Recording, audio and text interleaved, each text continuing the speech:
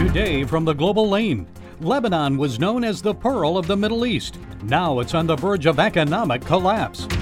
Border wall, immigration restrictions, why many Hispanic Americans actually support President Trump. After stocks drop over the coronavirus, Bernie or Biden rebound. Top presidential contenders and the U.S. economy. Voila! Asia Bibi in Paris. Time to end blasphemy laws? And it's all right here on the global lane. Crisis in Lebanon. Once known as the Pearl of the Middle East, Lebanon may be on the verge of economic collapse. This week, Muslim crowds poured into Beirut streets during a funeral for Hezbollah fighters killed in Syria. Around the same time, members of Lebanon's cabinet met to consider steps to address the country's financial and political crisis. Hezbollah was instrumental in forming Lebanon's new government, but opposition parties say the powerful group's influence is only making the crisis worse. Well, joining us from King Jesus Church in Beirut, Lebanon, is Pastor Gabby El-Awad. Pastor Gabby, what has this political and economic crisis in Lebanon meant for Christians and others in the country? What is daily life like for them? Well, you know, it's in the history of Lebanon, we never had something similar. Literally, the country is bankrupted. Economically, we just woke up on a day where, because of the accumulated corruption for the last 30, 40 years in the government, we woke up with no money in banks. We just have numbers there, and you're not allowed to get your money out of banks. So everything has been stopped since then. All kind of trade, all kind of businesses. I mean, we're having businesses shutting down, malls are closing, and we've never had something similar. I don't remember in the history of Lebanon. They say 1914 during the World War I. I was not there yet, and it's really disturbing because we really don't know what is next. We don't know how to fix that. There is no way out. I mean, for us, we know that there's only one way, is to cry out for God. But if you talk about I think the government itself, they don't know how to get out of that. Well, I understand that a lot of Christians and others are so fed up that they're leaving the country. What's happening with that? A lot of Christians leaving? That's so true. I mean, this has been the history of the Christians in Lebanon since day one of the war, the last civil war we had, 1975. Many Christians, they were immigrated. It was easier for them to just leave and live in the West, somewhere in Europe or in America, Australia, somewhere Canada, many in Canada. And so that has been the way. And every time there is a crisis, Christians find it easier for them just to leave because they cannot even stand anymore. And they cannot, the situation is not easy, to be honest with you. If you think about it, it's not easy. Living in a country where you're allowed only to have $100 out of your bank account, even if you have millions, you're allowed only to have only $100 a week in a very expensive, highly expensive country to live in. So people find it very hard to live in Lebanon, and they prefer just to leave. And Christians mainly are doing so, and this is really sad because the population used to be before 1975. The Christians in Lebanon used to be 65% of the percentage of the population. Right now, we are even less than 30. Well, how then is the Lebanese church responding to help families in crisis? Last time I was there, many Christians were reaching out to help Syrian refugees in your country. Are they still doing that, or has the crisis has that subsided with the crisis? Yeah, the Syrian refugees, of course, it's a big, everybody is helping Syrian refugees in Lebanon, all the organizations. But as you asked me, very little that are aware of what's going on with the Christian Lebanese. I know people like in my church, we do help sometimes Syrian refugees. And I have people who would go and give food and aid for those Syrians that they themselves wish if they can have it themselves, because they're even having even a worse or not as good situation to live, But those aids are coming specifically for the Syrians, so they cannot take it themselves. So as a church, we're really now trying to bring awareness of the new situation. In my church, I have many people who lost their job. Many are now on part-time job because they've been asked to have a cut down on their wages. So it's really difficult. And I know that there is over 50% in my church. There is over 50% of my people that they lost their jobs, and they either they lost some of their money that they make every month. It used to take, like, for example, a $1,000 before. Now the $1,000 become $500. What can our viewers, people around the world, do to help? Well, of course, we need a lot, all kinds of helps. We need your prayers, definitely, and we need your financial aid. We see that the church in Lebanon needs to be able to help its people to stay. This land needs us to stay. We are the light of God in this place, in this land, and God is depending on us. I believe very much in my heart there is only one way out of whatever we're going through in Lebanon, is through the church. The church to be the light and the glory of God in Lebanon. So we need all kinds of aid, a prayer, a group coming to help, and a lot of even financial aid. We need to see this happening to enable people to stand and stay there. Okay, from Beirut, Lebanon, Pastor Gabi El-Ouad. Thank you for your time, Pastor. Thank you. Building the wall and Trump's tough stance on immigration. Apparently, those policies haven't hurt the president with Hispanic voters as much as some people may think. One recent poll shows in a matchup with Bernie Sanders, Donald Trump would win 41% of the Hispanic vote. Trump won 28% of the Hispanic vote in 2016. He'd need to win more than 44% to beat George Bush's record support for a Republican president. Well, here with more is Julio Rivera. Mr. Rivera is editorial director for ReactionaryTimes.com. Julio, first, let's talk about Bernie and Biden. On the Democrat side, it seems the majority of Hispanic voters support those two presidential candidates. Why? You know what? I couldn't be, as a conservative Hispanic, I'm not exactly sure. I mean, the one thing that I do believe in the case of Joe Biden is that there's a lot of name recognition there. Obviously he was Barack Obama's vice president. He was on the Beltway now for the better part of the last 50 years. But what has he really done? What has been his signature piece of legislation that he's either written or sponsored that was ever had really a positive effect for the Hispanic community? I mean, I'm at a loss to try to figure out what that is. And in terms of Bernie Sanders, I mean, you're talking about somebody who romanticizes the Cuban Revolution and somebody who honeymooned out in the Soviet Union. And, people of Hispanic descent, especially those from South America, know just exactly what the dangers of socialism are. And I think that they're the last people that really want to see that those types of policies ever come to America.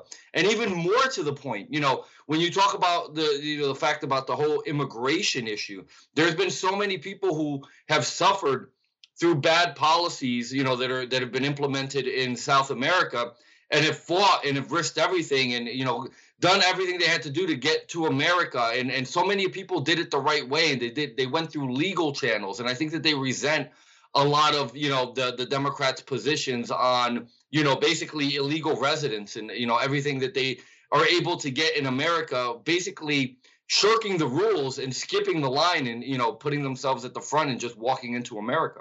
And many African Americans are, of course, leaving the Democratic Party in the walk away movement. Often pro-family policies have made the difference there. So how about for Hispanic Americans? Yeah, I think so as well. I mean, I think that Hispanics tend to be social conservatives, which is something that the Democrats try to play down. But the fact of the matter is many of them are Catholic. Many of them are pro-life. They don't believe in the whole abortion on demand movement. They believe in traditional marriage. They believe in traditional values, quite frankly. And, the Democrat Party right now tries to pander to every little, minor micro group out there that, has different sets of beliefs. They're pushing this whole transgenderism thing. They're the ones that were at the forefront of the gay marriage movement. And these are values that just don't correspond with what Hispanics in America and Hispanics abroad really believe in. And how important is abortion in the right to life issue? Oh, it is very important. I know the Hispanics, if you get out of New York City if you get out of the coastal areas where there's just a lot of extreme liberalism in general, and you talk to, the average Hispanic person, the average Hispanic person, detests the idea of abortion, and especially abortion on demand. They don't want to be, as legal American taxpayers. They don't want their tax money going towards fundings, something that they abhor, something that's a sin, something that, indirectly, a lot of them feel indirectly that the government's basically forcing them to, become a part of this whole abortion on demand system. I mean, you have, the federal government, and even, unfortunately, Trump's signed some bills that has had some Planned Parenthood funding in there. And that's something I think that the conservatives, the real conservatives that are running for the House and running for the Senate, the legislators, the ones that craft these bills, have to really get on that and make sure that we're not providing any funding, any government funding towards abortion any longer. And what advice would you give, Julio, to this president and Republicans to win over Hispanic voters in November? Don't pander to them. The policies that they've come up with, the deregulatory measures, the lower taxes, all of those things play better for Hispanics who are entrepreneurial. They want to go into private business in America, and they want to be profitable, and they don't want to be gouged by the IRS, and they don't want to have all this regulatory red tape to try to go through to turn a profit in this country. So, the policies of the Republican Party aren't necessarily geared towards any subsection of people. It's basically, anybody that's in this country has the opportunity to be fruitful, be successful, and prosper under the policies of the Republican Party. It's not, we're going to make special rules for these people, we're going to make special rules for these people, we're going to build, 68 different bathrooms for everybody who identifies as all these other, random genders. The Republican Party is the party of Americans, and Americans come in all colors, all sexes, all religions, and it's about time that, Americans across the board subscribe to the idea that one set of rules that works best for everyone, which is really the way of the Republican Party, is best for America. Okay, Julio Rivera, editorial director for reactionarytimes.com. Thank you for providing those insights. Thank you so much, Gary. Despite Joe Biden's big win on Super Tuesday, taking 9 of 14 states in the Democratic presidential primaries, Bernie Sanders is still a political force to be reckoned with. Most political pundits think the Democrats may be headed to a brokered convention in Milwaukee this summer. No one will possess enough delegates to win the 1,991 needed to gain the party's nomination on the first ballot. So what would a Bernie Sanders or Joe Biden presidency mean for the American economy? Already, Wall Street may be giving us a clue.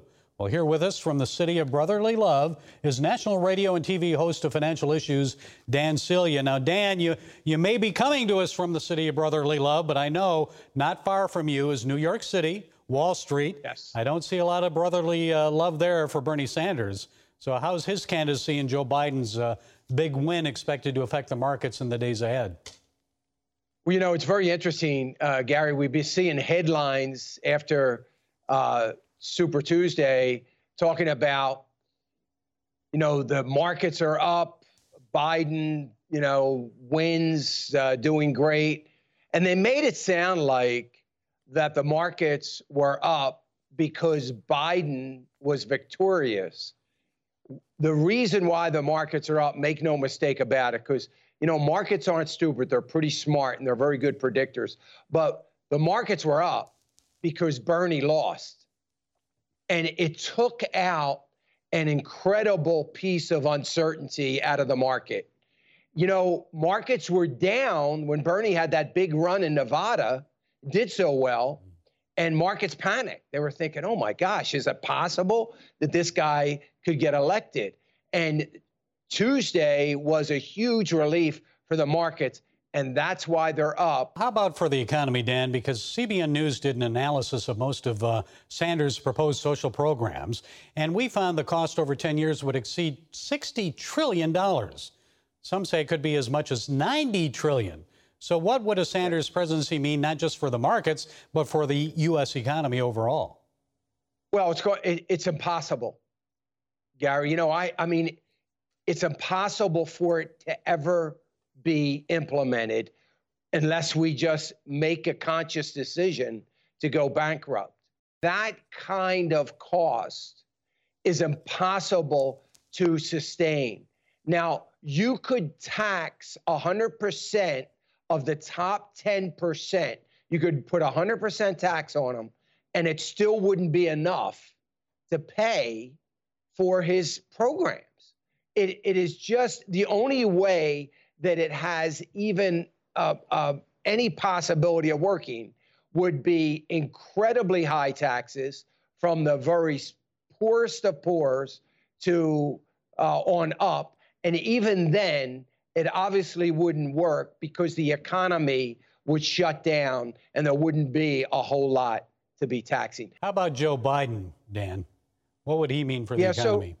Joe Biden, if he had a Democratic House and a Democratic Senate, would be devastating for the economy as well. I don't think Joe Biden he would have to surround himself with extremely fiscally conservative, very smart individuals to try to deal with the economy. I don't think he's going to do that because I don't think the left-wing side of the party is going to allow him to do it. They are going to dictate to him everything that he is going to do, and he has already shown that he is going to fold. And I don't think they really understand, liberals and leftists, how market economics works. Finally, coronavirus, Dan, a record drop on Wall Street, more than 4,000 points last week. Is that an overreaction? I think it is. I think it's an overreaction. It's a reaction based on the fear that the media has, stirred up. It really is an overreaction, and all the numbers point to that. When we look at just what happens during a normal course of a flu, it is overreacting, but I don't know that it's a bad thing in the sense that if it does, it's always good to be ready and to be prepared. But look, I think what the Federal Reserve has done, I think is an overreaction. I'm very disappointed in the cuts that they've made. I'm the only one free market capitalist that's in that camp. But I think it was a big mistake because we're reacting to a temporary, a black swan event, something that is unpredictable, and we are reacting to that. It's going to pass. Now, it may not pass for 8 months. It may pass in 2 weeks, but it is going to get better. And whatever the market is doing right now as a result of that, it's going to pass very quickly. We are going to have recovery. It is going to be healed. And the only thing that is going to derail the recovery from what we have right now is a November election. Okay, and we'll have to wait and see what happens there. So Dan Celia, always good to talk to you, Dan. Have you share your insights. Thank you for your time. Thank you, Gary. I appreciate being on with you. Asia Bibi, the Pakistani Christian mother who spent more than 9 years in prison on charges of committing blasphemy, made her first public appearance since being freed last year. Bibi recently talked to reporters in Paris after meeting with French President Macron. Macron's government reportedly offered Bibi religious asylum in France. She and her family have been living in Canada since she was acquitted and allowed to leave Pakistan in May 2019. Now, Bibi told the online French Catholic news service Aletheia she prayed daily and read the Bible regularly during her imprisonment. She says her suffering was a trial sent by God. She explained that Psalm 91 encouraged her the most during her incarceration. The Lord is my refuge. Although radical Muslims still threaten her life, Bibi says she hopes someday to return to Pakistan. She says she'd like people to work together to end the country's blasphemy law. Folks, this archaic law must be abolished. Pakistan's blasphemy law was Islamized in the early 1980s under the Zia-ul-Haq regime. It has 3 main sections. 295A is insulting a religion, mainly Islam. 295B is blasphemy against the Muslim holy book, the Quran. 295C, blasphemy against Muhammad. The maximum sentence for those found guilty of blasphemy against the Quran is life imprisonment. The punishment for violating subsection C, blasphemy against the Muslim prophet Muhammad, is mandatory death by hanging. Whatever happened to freedom of speech or freedom of religion? There's no such thing under Islam. Folks, I love Pakistan and the Pakistani people, but this law has become a tool of radicals and those who want to level charges against anyone they don't like, especially if there's a property dispute, argument, or disagreement. The accuser yells, "Blasphemer!" Crowds gather around. The accused is arrested, considered guilty without any solid evidence against them. Judges are intimidated, threatened with death if they rule in favor of the accused. It's only when cases go to the Pakistani Supreme Court when we see acquittals, like the one in the case of Asia Bibi. But also in the case of Asia Bibi, the innocent defendant often remains in prison for years before they're finally freed. And sometimes militants kill them upon release. During the period 1987 to 2017, 238 Christians were jailed on blasphemy charges in Pakistan. But guess what? 516 Ahmadis and 720 other Muslims were also imprisoned. Yes, Christians have been singled out because while there have been nearly 500 fewer blasphemy cases for them compared to Muslims, Christians are only about 2% of the Pakistani population. A bit disproportionate, don't you think?